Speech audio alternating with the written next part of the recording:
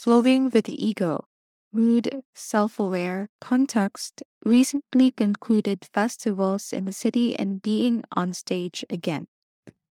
Recently, our city celebrated an annual festival, a fiesta for those who know, that includes pageants and things. And for those who don't know, I joined the pageant and placed third runner up in 2011.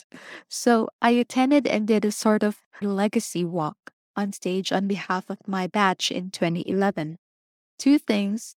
I love that I got to share this moment with my cousin, and I love that I got to socialize a little bit during this time. Being an online freelancer now, I think I can count with my hands the times I go out of the house each month. And that's not to say I'm proud of it or shameful about it, it just is. Another thing, I found myself grappling with my ego yet again. I tell myself this isn't such a big thing. Being on TV to a citywide audience isn't something I necessarily achieved, although I did achieve something in the past.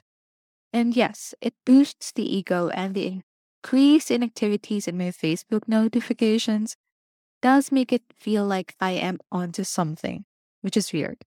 But what we must not forget here is that I have done and continue doing the work of becoming mentally and emotionally resilient through personal development for the past 12 years or so.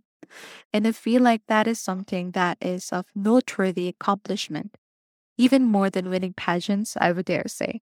When you become more self aware and honing your personal mindset and beliefs, you understand what it truly takes to step away from shiny things just because they shine, and actually shine because you are a queen in your own right, or a king if you're a guy, or if you identify as a guy, because you've done the work in yourself to be someone who isn't just in it to win it, quote unquote, but in it to share it.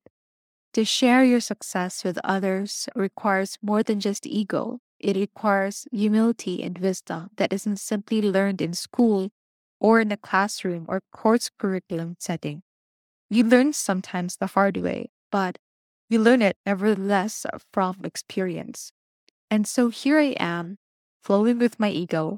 I don't want there to be a battle between me and myself. There are so many wars happening on this earth already. I can't afford to wage another internal war. What I can do is acknowledge the ego. It's there, but it doesn't have to phase me. When you like yourself, you won't need anyone else to like you, not even on Facebook. I am grateful that even through the times when I feel like comparing myself to others these days, I have learned enough to notice this and send love to the people I compare myself with. There really is no point in competing and comparing yourself with others.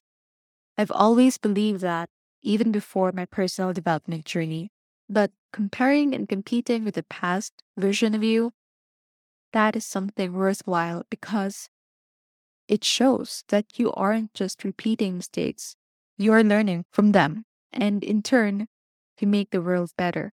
So, changing the world, I guess, isn't always about external accomplishments and awards and projects, but also, more importantly, taking care of yourself. Because once you do, you are able to hold space for everything and everyone else to let them flow with their egos too.